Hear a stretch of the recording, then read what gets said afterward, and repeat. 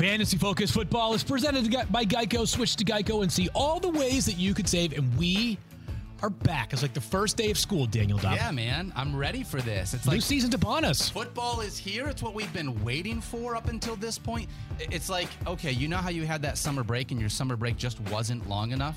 Okay. I feel like summer break wasn't long enough, but I'm also still excited that school is returning. Am I allowed to do both of those? Certainly both things can happen at the same time, but it's great to be back with everybody here for yet another season of the Fantasy Focus. Thanks to everybody that is tuning in. There are a lot of ways to watch us and listen to us every single day. The podcast will be available wherever you get your podcasts. In the meantime, if you want to watch live daily at 11 a.m. Eastern Time, you can do so on the ESPN app. You can do so on the ESPN Fantasy Facebook page. You can do it on the ESPN YouTube page as well. We certainly encourage those who do watch on YouTube to get involved in the chat. And then, of course, on X as well, or Twitter, whatever you want to call it. Calling it. This is my Arrowhead Stadium. That's it. Right? Hey. Like Arrowhead Stadium is forever Arrowhead Stadium, with all due respect to Jiha, I believe it's now called. I think it's Arrowhead Stadium at Jiha Field or something. Yeah. It's Twitter. If you want to watch us on Twitter, you can do so at Fantasy Focus.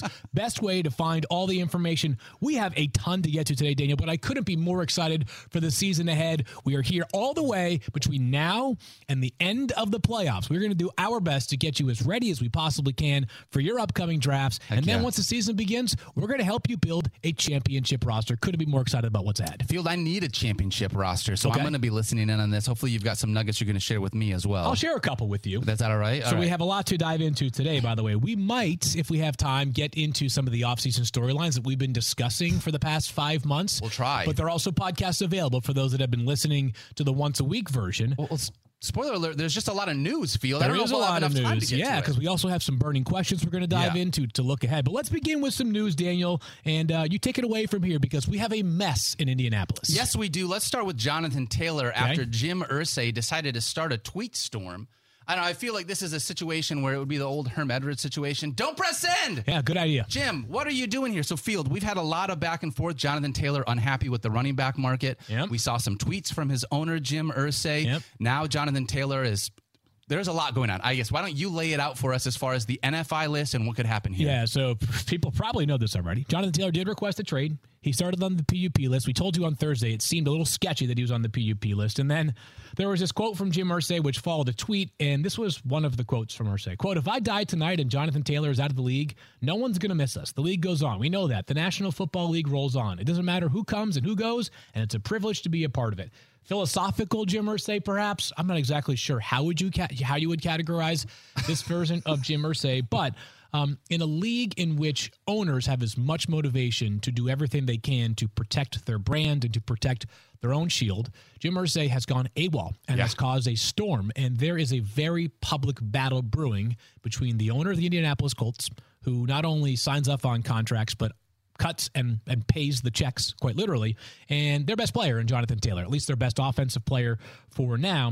And it seems very clear that Jonathan Taylor no longer wants to be an Indianapolis Colt. He did say last night, after reports came out that the team might be placing him on the NFI list because of a back issue, that he had no such back issue and that the reporters needed to get better sources. The NFI thing is important for a lot of reasons. We're going to get nerdy early on in this podcast, Daniel. We are.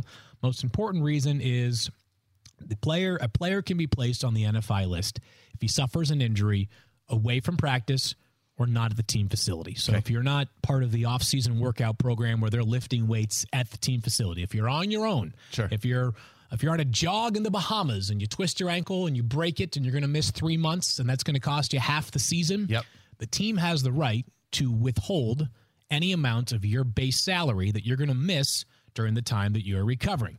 So when you get put on the NFI list, all of a sudden your money becomes a problem here. Well, and this was in response to a trade request from Jonathan Taylor, which what would it even look like for Jonathan Taylor to be traded from this team? Is that even a thing that we think is possibly in the cards? How do you trade a guy like that? I have spent the past, it's probably been 2 or 3 days since we learned of this trade request.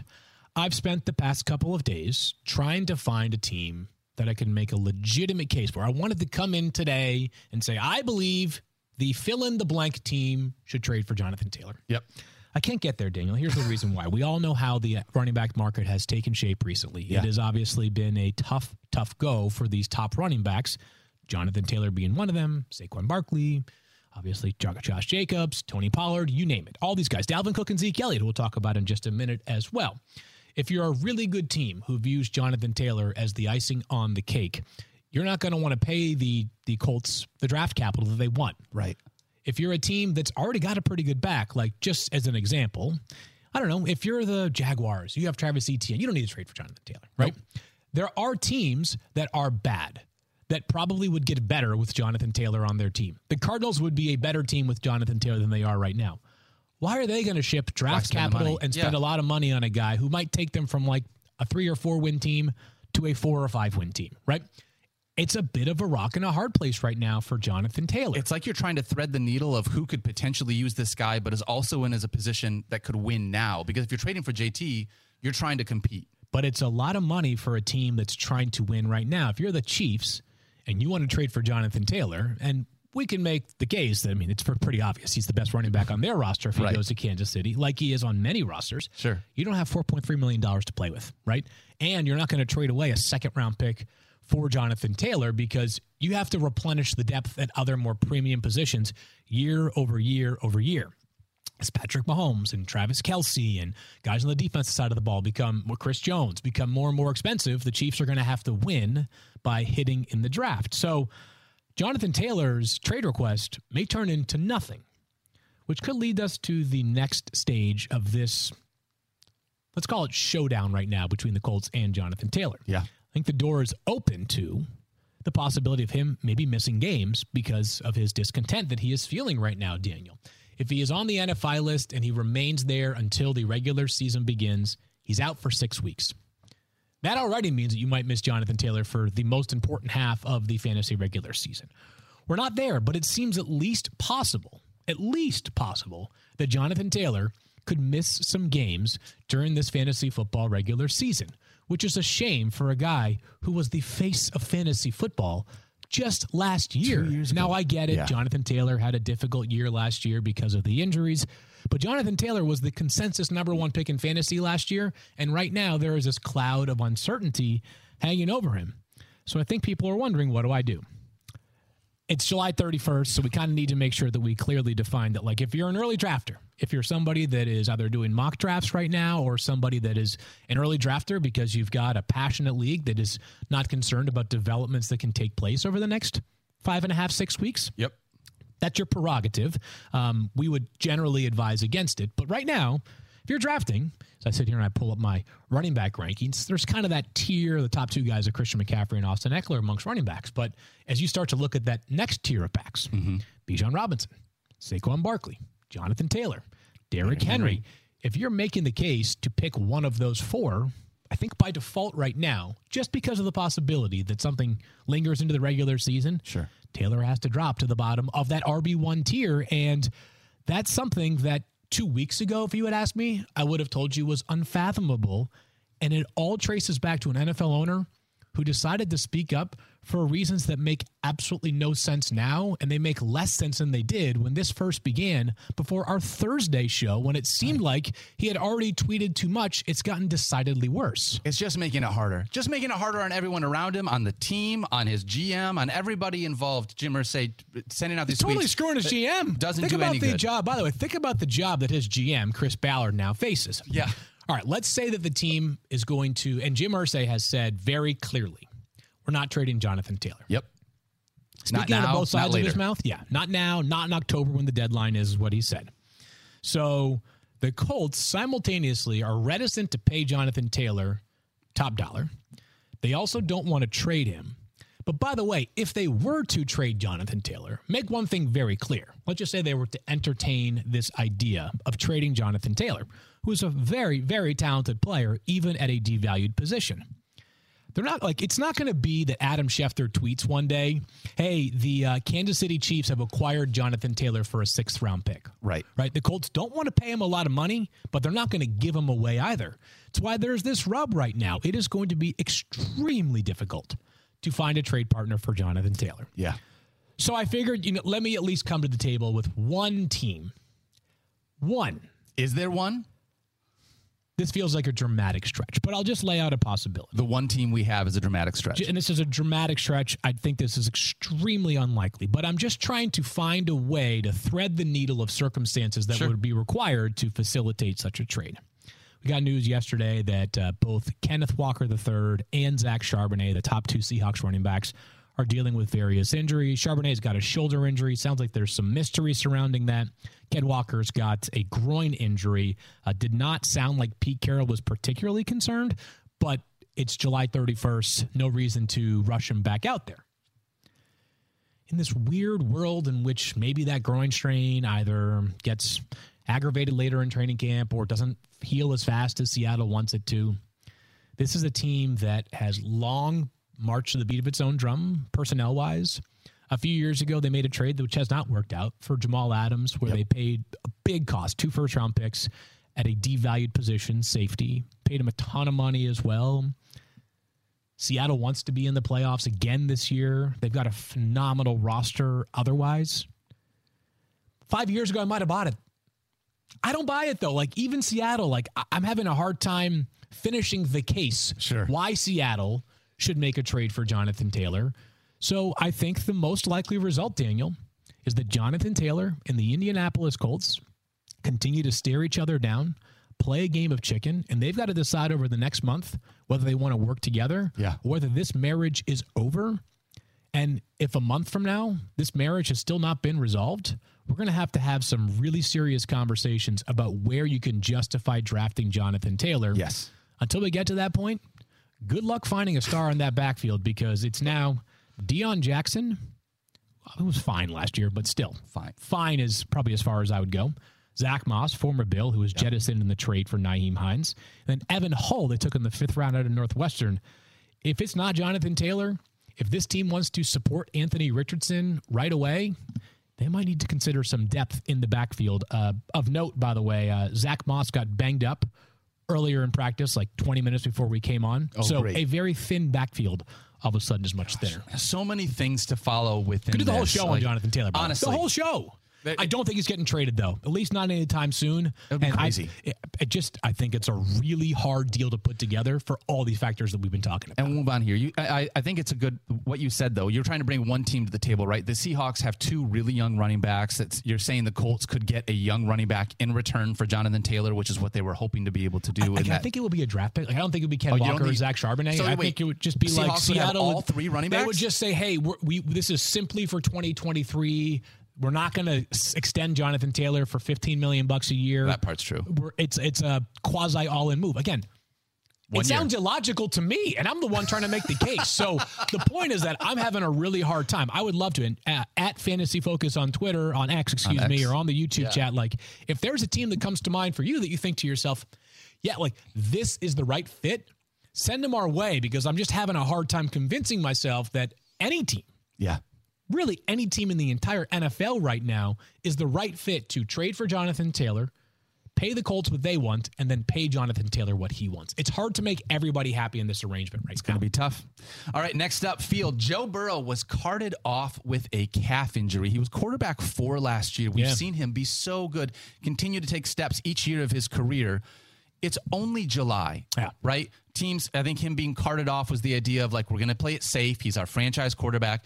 But should we be reading into this more as fantasy managers trying to look ahead at Joe Burrow's fantasy value? Not yet. Again, if you're an early drafter, I'll say this again, and I'll probably say it for the next, 7 or 10 days. If you're an early drafter, this is a good tiebreaker, right? If you go through the quarterback tiers, and by the way, tomorrow on the show, we're going to be discussing quarterback rankings, top 10 quarterbacks, tiers, thoughts on just a variety of different players. But, I'll spoil the beginning of it. My first tier of quarterbacks is 3 players: Josh Allen, Patrick Mahomes, and Jalen Hurts. There's that next tier of quarterbacks that I would argue is composed of at least Joe Burrow, Lamar Jackson, Justin Fields, Justin Herbert.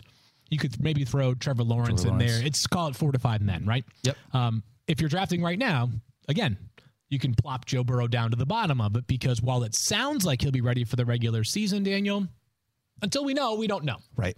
So if he misses 1 or 2 games, 3 games maybe, and you could have 17 games of Justin Herbert versus 13, 14 of Joe Burrow, you would take that, because they're so closely ranked otherwise. Yep. But what I will say is that Joe Burrow, his superpower for fantasy is not his legs. His superpower is that he plays in what was the pass-heavy offense in the NFL last year with incredible wide receivers, and he's just a sniper, right? Yes, he is. But quietly, Joe Burrow did impact things with his legs last year. So I think that having that calf at 100% a month from now is important to how I view his early season outlook. He had 5 rushing touchdowns last season, close to 250 rushing yards, right? Like, he's a good runner. He's definitely not, Lamar Jackson, right? But he's not a statue either, right? Like, this is not the next Tom Brady / Aaron Rodgers, Peyton Manning, as far as like fantasy, how he gets the job done in fantasy is concerned, right? Yeah, he has enough athletic ability that the rushing does matter to me, but too early for me to be overly concerned other than what I said. If you're drafting now, plop him down a few spots, but I still expect when we get to August 31st or so, I will continue to have Joe Burrow as right around quarterback 5, which is where I had him in my preseason ranks. I happen to have Lamar Jackson just one slot ahead of him. I'm with you, though. Joe Burrow is firmly in that tier 2 of quarterback categories, and we're trying to figure out within that tier, right? I love the tier system because you're saying, which one of these guys do I like more? And it's a lot of times based on the situation. A lot of tiers talk every day. A lot of tiers talk. Definitely this week, as we'll be going through all of our positional rankings, and tiers matters for reasons that we'll dive into very, very specifically. All right, Field, I was watching the internet yesterday, and I saw... What does that mean? I watching the internet? Yeah, like... I think I was on X. I was on X watching videos, and I saw a team at training camp chant, Dalvin Cook! You're in Minnesota.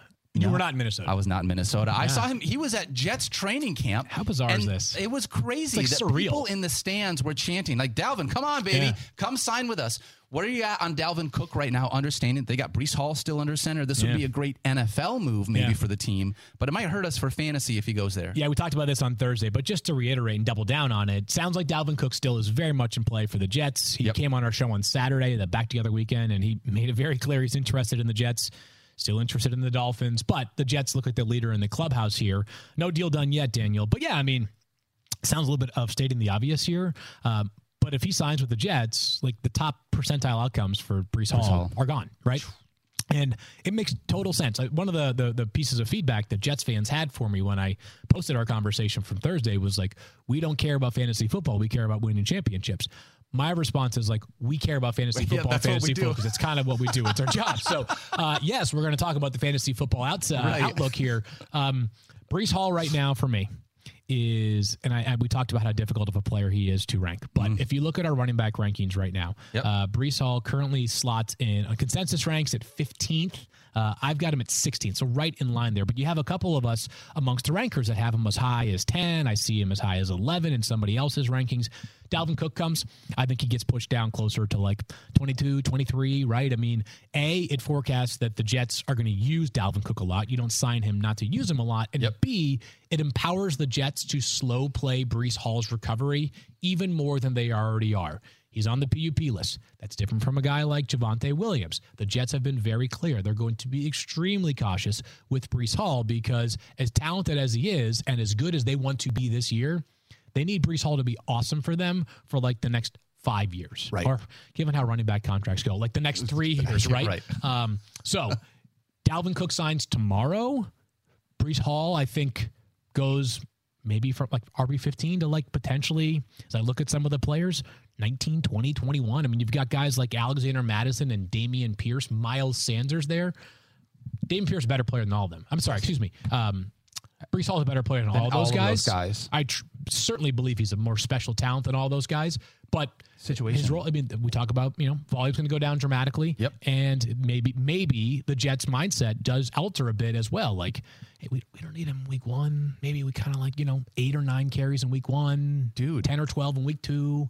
Maybe he has a few weeks where we get him to like 15 or 18, but we're the two-headed attack in the backfield, and that works for us, a la Aaron Jones and A.J. Dillon in Green Bay. And the ultimate slow play with them being able to bring their young kid back at a time where they don't have to rush him, but they can still make sure that they're trying to capitalize on whatever window Aaron Rodgers has left, right? They don't care about fantasy football. They care about an Aaron Rodgers who clearly is running this thing right now or has a lot of influence. Like, if he wants Dalvin Cook, he just gave up $35 million of pay. They might very well get Dalvin Cook because that's what Aaron Rodgers wants. That's what he's looking for. Yep, totally with you on that. All right, one more piece of news here. Field, Zeke Similar visits vein, the New England Patriots. Is this something that is like really serious? Are we going to start seeing some of these running backs visiting teams, or are they just going to be kicking tires because, hey, we're getting close to training camp and I got to find someone to sign with? This is serious, definitely. The Patriots do have a pretty glaring need at RB2 behind Ramondre Stevenson. Yep. As we all know, Pierre Strong, Kevin Harris, they had James Robinson, they cut him. It's thin. It's thin right now for the Patriots. They need a second running back. They have had interest in Leonard Fournette. They've had interest in Dalvin Cook. They've had interest in Zeke, who's been with them over the weekend. I think there is a real shot that Zeke signs with the Patriots, and there's no two ways to spin this, Daniel. It's bad news for Ramondre Stevenson. Yep. Again, stating the obvious, I know, but the Ramondre Stevenson right now, pre anybody signing with the Patriots, are like, okay, so he's going to carry the ball a ton. He's going to play just a ton of snaps in general. The Patriots, other than when both Damian Harris and Ramondre Stevenson were hurt last year, I think it was maybe against like the Cardinals or something. It was one of those late season games in prime time. They did not rely on Pierre Strong or Kevin Harris. Maybe they'll be a bit more likely to as second-year players, but still, they have a very thin depth chart behind Ramondre Stevenson. Should catch a healthy number of passes, not as many as last year, but a healthy number. Should have some rushing touchdown upside. If Zeke signs with the Patriots, Zeke is not the player he was, obviously, several years ago, but Zeke has a couple of things that we know he can still do well. He's a very good goal line finisher. Goal line work. Right? He did that very well for the Cowboys last year. Yep. He is very durable, has largely stayed healthy throughout his career, and he's a great pass-protecting running back, which is not that we get pass protection fantasy points, but it means more snaps, and that would mean fewer snaps for Ramondre Stevenson. I've got Stevenson as RB10 right now, Daniel. If the Patriots were to sign Zeke Elliott by the end of the day today, I think Ramondre Stevenson might all of a sudden fall from like RB10 to more like RB13, 14. So right now, Ramondre ahead of guys like Travis Etienne and Joe Mixon. I think he could be more in the conversation with the Aaron Jones, Najee Harrises of the world. Guys who, at least in the case of Najee Harris, should be the clear-cut back for his own offense, even if I think that Ramondre and Najee, I think, are – I'm not going to start a Ramondre Stevenson versus Najee Harris talent debate, but I think that's kind of the territory that he would fall into, a mid-tier mid-tier RB2 as opposed to a low-end RB1. Again, same thing we said about the Jets. I get why the Patriots would want to sign Zeke Elliott. Yeah. They need a second running back. If the price is not prohibitive, you could probably do worse than Zeke. But if Ramondre Stevenson is your favorite target right now amongst those like low-end RB1 guys, it takes a damper if Zeke signs there.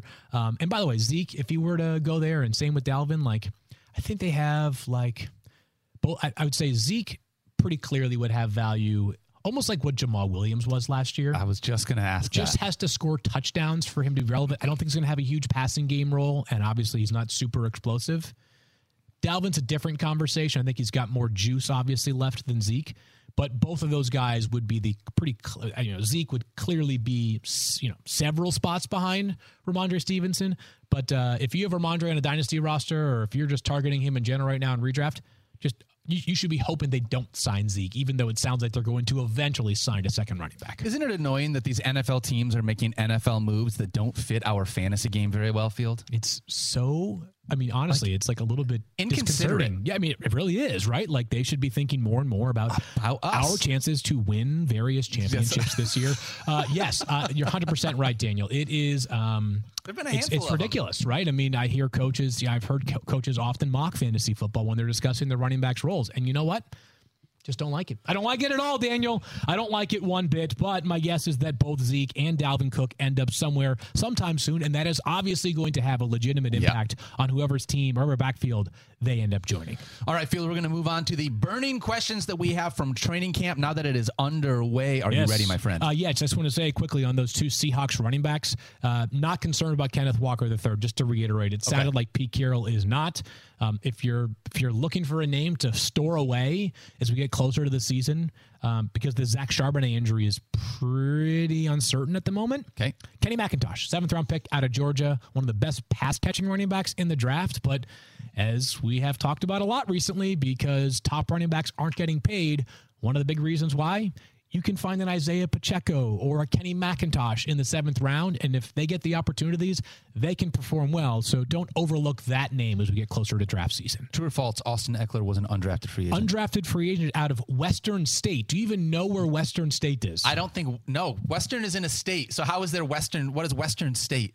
It's actually in Colorado. What? Yeah, I feel like it's one of those schools that like recently changed names as well. If someone fact checks me and it's not, let me. Okay, that's all right. Eckler's gonna be so mad. I won't hold you to it. No, it's that's a fair. tiny school in Colorado that you're like, wait, Good for him, though. I mean, all I'm saying is we have seen a handful of guys that have been drafted in those later rounds do some things here, especially with us in fantasy. Western State, baby. That's right. Still confirmed Western State. Let me see if that has changed names recently. The Western Colorado Mountaineers. Now, I believe they were formerly known as Western State. Now they're Western Colorado. And that was where Austin Eckler played his ball as a completely overlooked recruit who ends up at a tiny, tiny school in the lovely state of Colorado. I wish I were there right now. Yeah, heck yeah. Actually, I'm happy to be here with you. Oh, thanks, Field. I'm happy to be here with you. All right, let's talk about a couple of questions here. 5 burning questions we've got from training camp. Here's my number one question. By the way, this list could be 500. Could be so long. So we'll hit 5. Yep. But there might very well be others that you can make a case that we should be asking as well. Training camp doesn't end today, right? I can still ask more we training. Got plenty of time. Okay, I can ask questions next. All right, so in his 6 games last year, Deshaun Watson, in his return, was quarterback 19 in fantasy points per game. Do you think Deshaun Watson will bounce back this year because last year was just knocking off the rust? I do think he bounces back, Daniel. I think that last year, though, was about more than just the rust because, he had a lot of practice time with the Browns. He came back in early October, despite the fact that he didn't play until week 14 of the NFL regular season last year. He had a full training camp, we see other quarterbacks, Brock Purdy last year, who got 0 reps with the ones and then all of a sudden went undefeated until the 49ers lost when he got hurt in the NFC Championship game. Eagles were the better team, though, to be clear. But I think there was more to this. And so let's just start with the good things with Deshaun. Okay. He's been quarterback 1 for a full season. Yep. Not like a quarterback 1. The quarterback 1. The quarterback 1, the highest scoring quarterback in fantasy. The last season with the Texans, he led the NFL in either passing yards, passing touchdowns, or both. I should have had that stat written down. I'll look. And you know this, Daniel. In Houston, it's not like he was consistently playing with the Bengals wide receivers, right? He did have DeAndre Hopkins for a chunk of that. He also had Will Fuller as his number 1. But part of what was so incredible about the offense down there was that he was often doing it with an okay supporting cast. Mm-hmm. So let's go to Cleveland. Amari Cooper, very good player. Great. I love him a lot. We'll talk a lot about Elijah Moore, a guy that I'm very bullish on this season. David Njoku had a blossoming year last year. Great offensive line. So he doesn't need an elite supporting cast to be great. I think, though, there's something to be said about how the offense is going to shift this year. From what I understand, basically, Deshaun Watson went to Cleveland, and they wanted him to speak Kevin Stefanski's language. I'm speaking metaphorically, right? Sure. Come play my system, right? Everything I've heard out of Cleveland suggests that this year is going to be much more about getting back to what Deshaun knew in Houston and an offense that was very, very productive for him. Extremely productive. Spread it out. Let him pick defenses apart horizontally and, of course, vertically as well. I think Deshaun Watson bounces back. And if you're looking for a silver lining from last year, there aren't many, but in 6 games, 36 rushing attempts. 6 per game. Do the math over a 17-game season. That's over 100 for Deshaun Watson. That's pretty good. That rushing can boost up his upside. I got him as quarterback 9 right now, Daniel. There were some really disconcerting things from Deshaun Watson on the field last year. Obviously, many other things disconcerting off the field last year. But, the number of, short-armed throws, misses on throws that are layups for Deshaun Watson, he hadn't played it for a while, but there's no way you just lose the ability to make the throws that he was asked to make last year. Right. I think the combination of expecting Deshaun to look more like himself, apparently has lost a lot of weight this offseason, get back to sort of normal body type. The Browns playing a system that more caters to Deshaun. Yep. And a certainly good enough supporting cast. All those reasons lead me to believe that Deshaun Watson has the chance to be, conservatively, a top 10 quarterback. Him finishing as a top 5 quarterback this year, far from insane, even in a year in which we do have 3 bona fide megastars at quarterback. plus like 3, 4, 5 others, they could easily push for top 3 status. Yeah, I think it's crazy that Deshaun Watson is that one guy that is later on in this QB tier list that I feel like if he finishes as QB1, no one's going to be surprised. We've seen a QB1 finish from him. I will say, in watching him take this next step, right? I'm curious when you talk about the offense is going to kind of shift to be more of like a Deshaun-led offense. This is not a conversation about the rest of the team, but I'm curious how that's going to impact the rest of the Browns and what that's going to mean, because Nick Chubb has been a guy that they've given the ball to in a very specific way. He has been that offense for a long time. So, with all the pass catchers, like you mentioned, didn't even throw in DPJ. I love DPJ as a deep shot for him, too. He was a guy that looked great last year. Yep. Really interested to see what Deshaun can be. I'm not getting overly concerned about Nick Chubb. He's still going to do Nick Chubb stuff, He's still Nick Chubb and should do a lot of Nick Chubb things. Right now, the backfield depth is very thin. Jerome Ford, the next man up. Yep. I'm keeping my eyes on if they spread things out like I think they might, it might decrease Nick Chubb's overall workload just a little bit, which I think kind of runs counter to what a lot of the narratives are surrounding Nick Chubb at the moment. Yeah, I'm with you on that. All right. Next up, will the Buccaneers quarterback play matter less than we think, Field Yates? How do you go from the greatest quarterback of all time to Baker Mayfield or Kyle Trask and feel amazing. Like, you know what? No big deal. We'll be all right here. So recency bias, for better and worse, is a huge part of fantasy football. Absolutely. Right? I mean, there are people that are like, even before this nuclear situation for the Colts, I'm out on Jonathan Taylor. He burned me last year. I'm not doing it again, right? Yeah. But it can also influence us to think a little bit rosier. And last year at this time, me, Field Yates, the person you're listening or watching right now, spoke many times about how concerned I was about the Seahawks offense with Geno Smith. Oof. And you know what happened, Daniel? He was awesome. Yeah. And we were wondering, can DK Metcalf or Tyler Lockett have a top 25 wide receiver season? Lockett was wide receiver 13. Metcalf was wide receiver 16. So the answer is yes. So the answer is yes. And I would say this. Not that anybody is going to confuse Baker Mayfield for Tom Brady. And obviously it's been a disappointment relative to number 1 overall pick expectations. But up to this point in his career, Baker Mayfield's resume is better than what Geno Smith's resume was going into last season. Like, we saw Baker play competent football for the Rams. Yep. We saw him have a couple of his rookie season was objectively very good for the Browns. Baker was there was a Baker moment in Cleveland, several of them, right? I'm just saying there are crazier things than Baker Mayfield playing well enough that Mike Evans and Chris Godwin have not top 10 or 12 seasons together, which was the case when Brady was humming at his best. Right. But that these guys can both end up salvaging top 20 to 22-ish seasons. That, to me, is something that I am going to try my best to balance what I've known about Baker Mayfield in the past with what I've known or what I will see over the next few weeks, because I personally expect it to be Baker Mayfield as a starting quarterback. I was just going to ask you that. Kyle Trask, he's really like more the number 2 than 1B, I think right? so. I'm not going crazy here on the Bucs receivers. I do have Godwin ranked a good amount ahead of Mike Evans right now. Me but too. I think there is something to be said for just don't dismiss the idea that good enough Baker Mayfield is actually more than enough for both of these guys to end up being pretty useful values at current cost.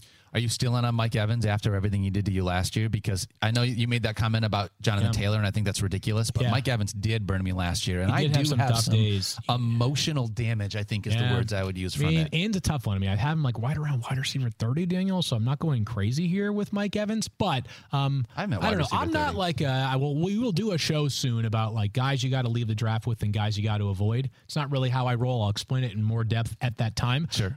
Nuances. But I think that Mike Evans, like I will have a little bit of exposure to Mike Evans this year. Not an overwhelming amount, because I don't want to dismiss the possibility that the quarterback play is good enough. It's still Mike freaking Evans. He's a first ballot Hall of Famer. He's got the longest streak to begin his career with at least 1,000 yards in every season. Literally nobody's done what he has done, and Chris Godwin is an absolute stud. Like, the talent does matter here. Yeah, absolutely. All right.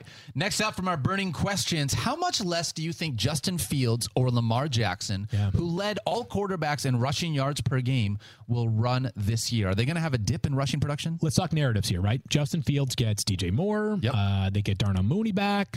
Beefed up offensive line. running back. All of a sudden, they've got a bunch of running backs. Last year, the Bears ran the ball as much as they did because Justin Fields' top receivers were like Equanimous St. Brown and Dante Pettis, right? Guys who I'm not even totally sure if they're going to be on the team this year. Sure. Now he's got DJ Moore and Chase Claypool with a bit more exposure, and Darnell Mooney and Cole Kmet, who did have a really good year for them last year. You got paid too. If he, do we want for fantasy? I think there's a pretty reasonable case that we would have been fine if the Bears did nothing and said, "Hey, Justin Fields, we're going to run you 200 times this year." That would have been wonderful. He was last amongst all quarterbacks in terms of completion percentage last year, qualifying quarterbacks last season. Is throwing the football a whole lot more for Justin Fields a good thing or a bad thing for his fantasy value? I think it tends to equalize, Daniel, because I think that he's throwing to better players. He'll be a better thrower. He's a gifted thrower. I don't doubt that at all. I think a lot of last year was about the pieces around him, right? I think the passing offense will be way more functional. So I think the expected total dip in rushing, which might be 15 to 20% of carries, maybe even yards as well, will be offset by the increase in passing. That I'm still very in on Justin Fields. I have my eye on it. And it's comparable to what we're hearing in Baltimore, right? They make a change. All of a sudden, it's now Todd Monken filling in for, after many years, Greg Roman, taking over for Greg Roman, and he got a lot of flack. One thing you can't deny is that when Greg Roman was coordinating for Lamar Jackson, it was fantasy. I mean, it was perfect, right? It was great. He's had some amazing seasons. All the rushing upside. Yep. But all of a sudden, he's got a bunch of receivers. OBJ, Zay Flowers, Rashad Bateman might be wide receiver 3 on this roster. He's a first-round pick. Mark Andrews is still sizzling. Yep. Same deal. Like, I feel the exact same way that I do about Justin Fields, is that both Lamar Jackson and Justin Fields are way too gifted of both throwers and runners that, from a throwing standpoint, I expect the improvement to be significant because of the weapons around them and the scheme around them. Yep. And I think that the rushing is way too potent for either of these teams to take it away in a meaningful way, that these two evolved and maybe regress down in terms of value amongst quarterbacks in fantasy. I think that's really interesting because so much of their value, like we've already laid out, came from their legs. And if they're going to do that less, that passing efficiency having to increase, this situation kind of sets up exactly how you're playing out, because both teams approached the situation and said, we're going to find ways to help make you better at this part of your job. I'm putting my faith in Lamar and the fact that he has a season in leading the NFL in passing touchdowns. Like, that's already in his bag. That's happening. He literally had the most passing touchdowns during his MVP case. And then in college, and maybe this is because college quarterbacks are less inclined to be running a lot to protect their future value. Fair. Like, Justin Fields was slinging it back at Ohio State. Remember that game against Trevor Lawrence and Clemson in the national playoffs semifinals? Oof. Had 6 touchdown passes. Justin Fields can put it all over the yard. So I think both of these guys are way too capable of throwers that whatever rushing they lose will be more than offset. I've got Lamar at quarterback 4, Fields at quarterback 6, guys who you can make a case for even higher in your rankings. I love that. I'm with you on that. All right, next up, can Tua Tagovailoa stay healthy this year in order to help this Dolphins team? Yeah, so I hate, and I proposed this question, so I'm sort of taking the blame here myself, is that like... Poo-pooing your own question? Poo-pooing my own question. What I would say to you, Daniel, is that like it's in some ways unfair to ask whether a player can stay healthy because every NFL player runs the risk on every single play, right? But Tua's, we've seen how much it matters, all right? If you subscribe to EPA per play, the Dolphins had the 5th best EPA per play when Tua was under center last year. That's really good. How many touchdown passes do you think Tyreek Hill and Jalen Waddle combined for last year without Tua? Only because I've listened to this podcast over the offseason. I know the answer is 0. 0. Think about that. Think about how different the offense was with and without Tua. Now, maybe it's a little bit different. Maybe they feel like Mike White is a better backup option than what Teddy Bridgewater was. I'd say it's pretty close. I could certainly see it. Mike White did sling that thing last year for the Jets. Remember that game, 400 yards of Mike White? So great. Very normal.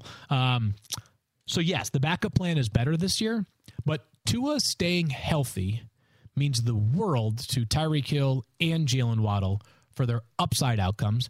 And then I've got Tua as quarterback 11, Daniel. That quarterback, I think, and we'll talk about quarterback tiers tomorrow, but like right after that second tier, which is like the 8th or 9th highest rate quarterback on my board, it starts to get a little sort of curious amongst the quarterbacks. Like you can make, Aaron Rodgers versus Tua versus Kirk Cousins versus Geno Smith versus Dak Prescott versus guys like kind of that caliber.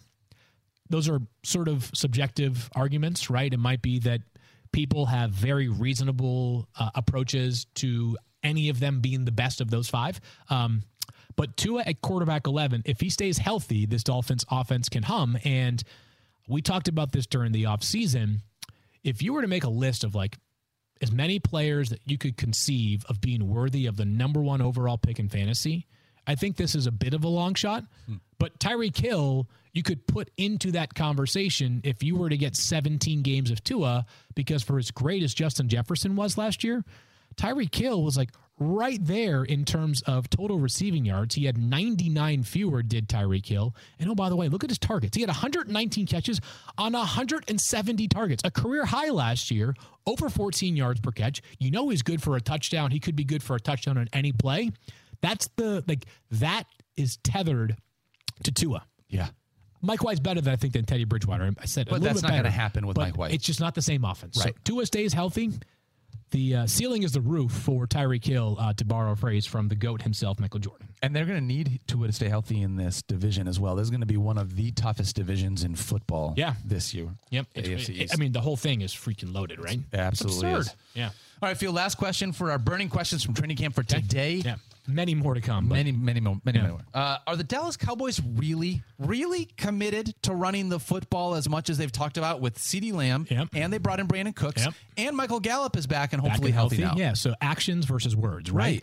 Credit to our friend Mina Kimes, friend of the podcast, who brought this up a while ago. It's sort of like Mike McCarthy keeps saying, we're going to run the ball, like we're going to run the damn ball. And yet, first of all, they were 6th in the NFL in either rush attempts or rush percentage last year. They ran the ball a lot last season, right? I mean, Zeke had a monster year as the backup running back to Tony Pollard. Moreover, though, Daniel, like they now have, as you mentioned, one of the best receiving trios in the NFL, and Dak Prescott's healthy. And I would think that if the Cowboys are taking a look at the best way for them to be great this year, it might be relying on the arm of Dak Prescott, because their running back backfield, the running back depth chart is thin beyond Tony Pollard, and Pollard's coming off of a fractured leg in January. So I'm wondering if what Mike McCarthy has been messaging will actually come close to how the Cowboys operate on offense. That's a really great question, because if things stay the way they are, Tony Pollard, just like you just said, Tony Pollard's ceiling is the roof in this offense if they don't go out and grab somebody else. That one feels like they're going to have to. They have somebody, to, right? Just, like if I'm drafting now and I draft Tony Pollard being like, yep, this is my guy, but I'm not expecting someone else to be there, I think I'm setting myself up for failure. Maybe I'm wrong, but it just feels Malik Davis and Ronald Jones are the backups right now. Doesn't inspire confidence, I think is what I would say. Zeke still hanging out there. Maybe he goes to New England, but Zeke, a return to the Cowboys has not been ruled out for Zeke. And if that happens, Pollard was excellent last year with Ezekiel Elliott, but the path to an RB1, top 5, top 8 season for Tony Pollard can be prevented with a return from Zeke Elliott, because he'll probably get a large chunk of the goal line work as we saw last season. Man. But I'm keeping my eyes on this offense, because Dak, he could easily be a top 10 quarterback. We've seen that before, right? Absolutely. Up until last year when he kind of sputtered because of the injury and just inconsistent play and all the interceptions. Like, you were counting on Dak being a weekly starter at quarterback, even in a 10-team league. He had shown himself capable of that. If the Cowboys throw the ball as much as their personnel suggests they can, we could see a monster year from Dak. Dallas Cowboys had the 6th most rush attempts in the NFL last year. Okay, yeah. So that, for a team that wants to run the ball more, what do you want to go from 6th to 3rd? You're going to run. They ran it a ton. They are not a team that struck me as like, wow, we don't run the football enough, right? Like, this was not the Bengals, who, as I mentioned, were the past heaviest team in terms of percentage of called passes last season. All right, we're going to be back with some off-season storylines in a second, but first we got to pay some bills, Field Yates. Geico asks, how would you love a chance to save some money on insurance? Of course you would. And when it comes to great rates on insurance, Geico can help, like with insurance for your car, truck, motorcycle, boat, and RV. Even help with homeowners or renters coverage, plus add an easy-to-use mobile app, available 24-hour roadside assistance, and more. Geico is always an easy choice. Switch today and see all the ways you could save. It's easy. Simply go to geico.com or contact your local agent today. Take your shot at huge wins with DraftKings Sportsbook. You could win big with money lines, props, parlays, and more. Right now, new customers can score $150 in bonus bets instantly for betting just $5 on anything. Download the DraftKings Sportsbook app and use code FFF. That's code FFF only at DraftKings Sportsbook. Gambling problem? Call 1-800-GAMBLER. In New York, call 877-8-HOPE-NY or text HOPE-NY 467-369. In West Virginia, visit 1-800-GAMBLER.net in partnership with Hollywood Casino at Charlestown Races. All games regulated by West Virginia Lottery. Please play responsibly. In Connecticut, help is available for problem gambling. Call 888-789-777 or visit ccp.org. On behalf of Boot Hill Casino and Resort in Kansas, 21 plus in most eligible states, but age varies by jurisdiction. See DraftKings.com/sportsbook for details and state-specific responsible gambling resources. Bonus bets expire 7 days after issuance. Eligibility and deposit restrictions apply. Terms at sportsbook.draftkings.com/baseball terms. All right, Field Yates. Coming back, and we only have a few minutes left. We're going to dive into a bunch of our off-season storylines just to get everybody caught up. Yeah, let's do it like let's try to do this in like a wrap. It's like a 2-minute drill, right? You and I have the ball. Yep. We got to score a touchdown in the next minute and 17 seconds. We've got one timeout. And you're Travis Kelce and I'm Patrick Mahomes, or vice versa. Well, if there's one quarterback that I'm trying to use in the 2-minute drill, it's probably going to be Aaron Rodgers. He's up there, Yates, and he is now with the New York Jets, as we mentioned earlier on in the show. Yep, he is with the New York Jets. He gets traded there this offseason, Daniel. He was quarterback 14 last year, which feels crazy because he didn't have 20 points in a single game last season. Not one game. Yeah, but I am subscribing to the theory that Aaron Rodgers is ticked off, that he is, listen to him. He is like... He's found the fountain of youth. He sounds rejuvenated. Sean Payton taking a shot at his coach helped. He was not happy. Yeah. He does have good weapons. He has good enough weapons, right? Garrett Wilson, star. Great. Allen Lazard, we know what the relationship is there. Good backfield, maybe even better with Dalvin Cook. The weapons are good enough. Rodgers is obviously a very motivated player. Not going to do a lot with his legs. They're going to play a lot of really difficult defenses, especially in their own division, Daniel. I think he has a chance to hover around quarterback 10 this year. That's fair. All right. You already heard us talk about Zeke and Dalvin Cook, both on the move, potentially going somewhere else. Let's talk about Darren Waller. Moving from Oakland to the Giants, giving Daniel Jones now an option at the tight end position. How are you approaching Darren Waller? Into his 30s now, so you got to be concerned about the age. You got to be concerned about the injuries. Obviously, that's been a big problem for him in his career. But another guy who I think is ticked off after being traded, or was ticked off, now got traded and is a very happy man here. And he's the best pass catcher the Giants have on their roster. Absolutely. Along with Saquon Barkley. I've got him as a top 5 play at tight end this year. A little bit trepidatious just because of the health concerns in the past. But if I'm drafting a Giants pass catcher this year, it's clearly Darren Waller. I suspect a big season. I know this team internally feels like he can be the difference maker in the passing game for them. Heck yeah, that would be awesome for fantasy. All right, the Tennessee Titans have officially signed DeAndre Hopkins, giving Ryan Tannehill a real wide receiver to work with. But what is Nuke going to look like in this Titans offense? I think pretty similar to what he has in prior years. Agreed. Now, here's what you love about Nuke. He goes somewhere where he is a clear-cut wide receiver. One, I expect him to have, challenge for 10 targets per game. Quarterback play is fine. I think Ryan Tannehill is a totally serviceable quarterback. He's not perfect, but he's won a lot of games for the Titans. He's been a reformed player with them. They have an extremely run-heavy offense. So even if Nuke has a 30% target share, all 30% target shares are not created equally. Think of what happened last year with Drake London as opposed to somebody with like Devontae Adams. So I've got him as like a low-end wide receiver 2, down from like a potential low-end wide receiver 1 in prior years. D-Hop absolutely feasted last year when he came back from injury. He had a ton of yards, ton of targets.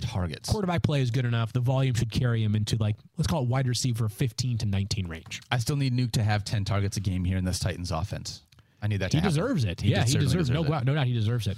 All right, the Philadelphia Eagles have added Rashad Penny and DeAndre Swift to their backfield. This is an interesting one to break down because the Eagles were a super run-heavy team. But what do you do with these two running backs now? Because they still have Jalen Hurts under center. I think you hope that you guess right on these guys. I think that's the right way to look at it. DeAndre Swift, most talented guy in this backfield now. But, with him, injuries are concerned. Very good in the passing game. The Eagles throw the ball very little to their running backs, partly because Jalen Hurts runs the ball so much. A lot of running quarterbacks don't throw it to the backs nearly as much. Same thing with Justin Fields. Same thing with Lamar Jackson. We've seen this with, a lot of running quarterbacks. That's sort of part and parcel for that position or that style of play. DeAndre Swift only had 147 touches last year as a part of needing to stay healthy. So got to stay healthy, and the Eagles, I think, are going to give zero craps about our fantasy football team. Yes, so accurate. I am okay with pretty much all of them at cost right now for Rashad Penny, RB28. Swift, RB28, Penny, RB37. in a perfect world, Rashad Penny stays healthy and could literally lead the NFL in either yards per carry, rushing touchdowns, or go over 1,000 yards, it's going to have a lot of things go right for Rashad Penny, but a perfectly reasonable roll of the dice where he is being priced at right now at RB37. If Rashad Penny leads the league in touchdowns, that means something happened to Jalen Hurts, and I don't like how that scenario works out. Or the Eagles are just a bit more protective of the guys. I mean, you're right, but they had 32 rushing touchdowns last year. Yeah. Like Miles Sanders had over 10 or had 10 last year. Yep. So there's a scenario in which they just allocate a bit more goal line work to Penny to protect Jalen Hurts going forward. And again, this is like what you're looking for Rashad Penny. It's Jamal Williams. Yeah. Yes. Which that's an outlier season. So Mike Clay is going to yell at us when he joins the show soon. But yeah, I mean, like you're looking for, let's call it the light version of that, right? Yeah. Like it's touchdowns, lots of volume in the running game, and lots of goal line opportunities in an offense that should be outstanding once again. Should have a lot of goal line opportunities as well. Bears trade for DJ Moore finally give Justin Fields a legit number one wide receiver. Is it going to be enough to vault him up into that next tier, though, Field? We've already talked about how he's in that tier 2 of quarterbacks. Yeah, I think that Fields kind of stays where he is, has a chance to, get close to like top 3, top 4 quarterback. But I think in this case, I'm more interested in what happens with DJ Moore, who and they now have a lot of players in Chicago that are just generally speaking upgrades compared to where they were last season. Yep. DJ Moore's a really, really good player, really consistent player. He got dogged by quarterback play last year. Bad quarterback play, injuries to quarterbacks. So DJ Moore, for me, I've got him as wide receiver 29 right now, which I think is a lot more reflective of the fact that there are good receivers kind of all over the board here. And the idea that in Carolina for a while, clear-cut number one guy. In Chicago, while I think he's better than Chase Claypool, I think he's better than Darnell Mooney, I think he's better than Cole Kmet. Enough competition there. And while I think, as we said earlier, the Bears will throw the football more, I don't expect them to be like in the top 8 of passing attempts this year. Correct. I think we got to temper expectations. Justin Fields is still going to utilize his legs. But I'm so excited. I mean, the Bears just like, what a great evaluation they can finally get on Justin Fields. They if he doesn't do it this year, it's going to tell you a lot more about what his long-term future is. And he did it last year, by the way, with very little around him. Yeah. If he takes a big step back this year, it might be cause for concern. Or we're talking about him like this year's Jalen Hurts, which would be tremendous and great for the Bears, great for Justin Fields, and wonderful for our fantasy rosters. Absolutely. What about OBJ moving to Baltimore? Is that something that can be wonderful for our fantasy rosters? Can OBJ recapture that top wide receiver talent that he's been in the past? I don't know. So I think this is one where last week we talked about players of what they can be for 17 weeks versus what they can be for a little bit of time, right? Yep. Out of the gates, week 1, OBJ will probably be my highest ranked wide receiver for the Ravens. Yep. The question you have to ask when you arrive to the draft is, at what point do you stop looking for players that you expect to be whatever they are for the full season versus guys that you're saying like, you know what, this is my depth play that if he gets hot for the right period of time, he'll be a valuable part of my bench. I don't think OBJ is going to have a full 17 game season where his value just sort of stays neutral, right? Super talented player, obviously. Lamar loves him.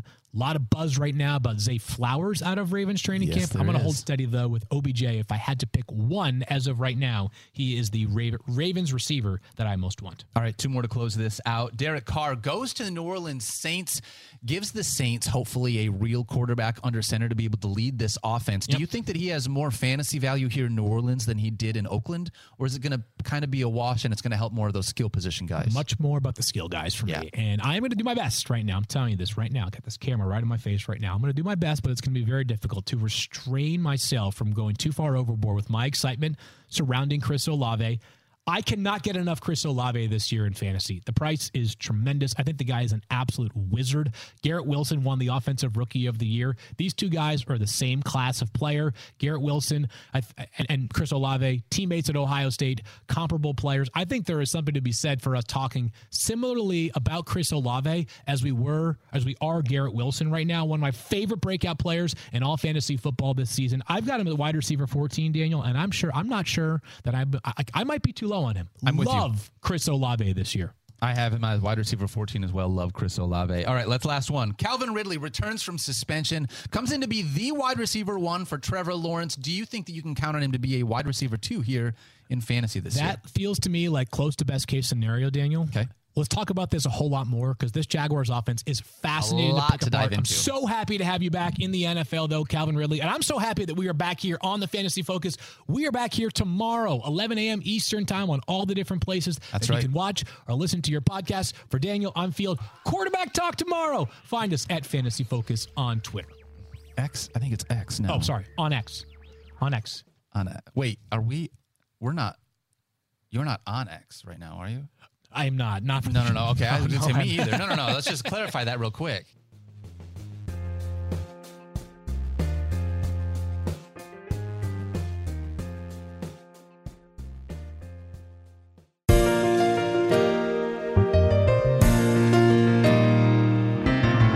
If you need a stick of Tide, Field is your guy. If you're in Bristol or in Farmington, you should find another ride. Candidly, he hates Mike Clay, and you know that it's a fact. Every Yater's gonna yate, 'cause he's on TV every day. A spicy tomato who's got the stats and tweets that'll make you laugh. He's our favorite host, and everybody knows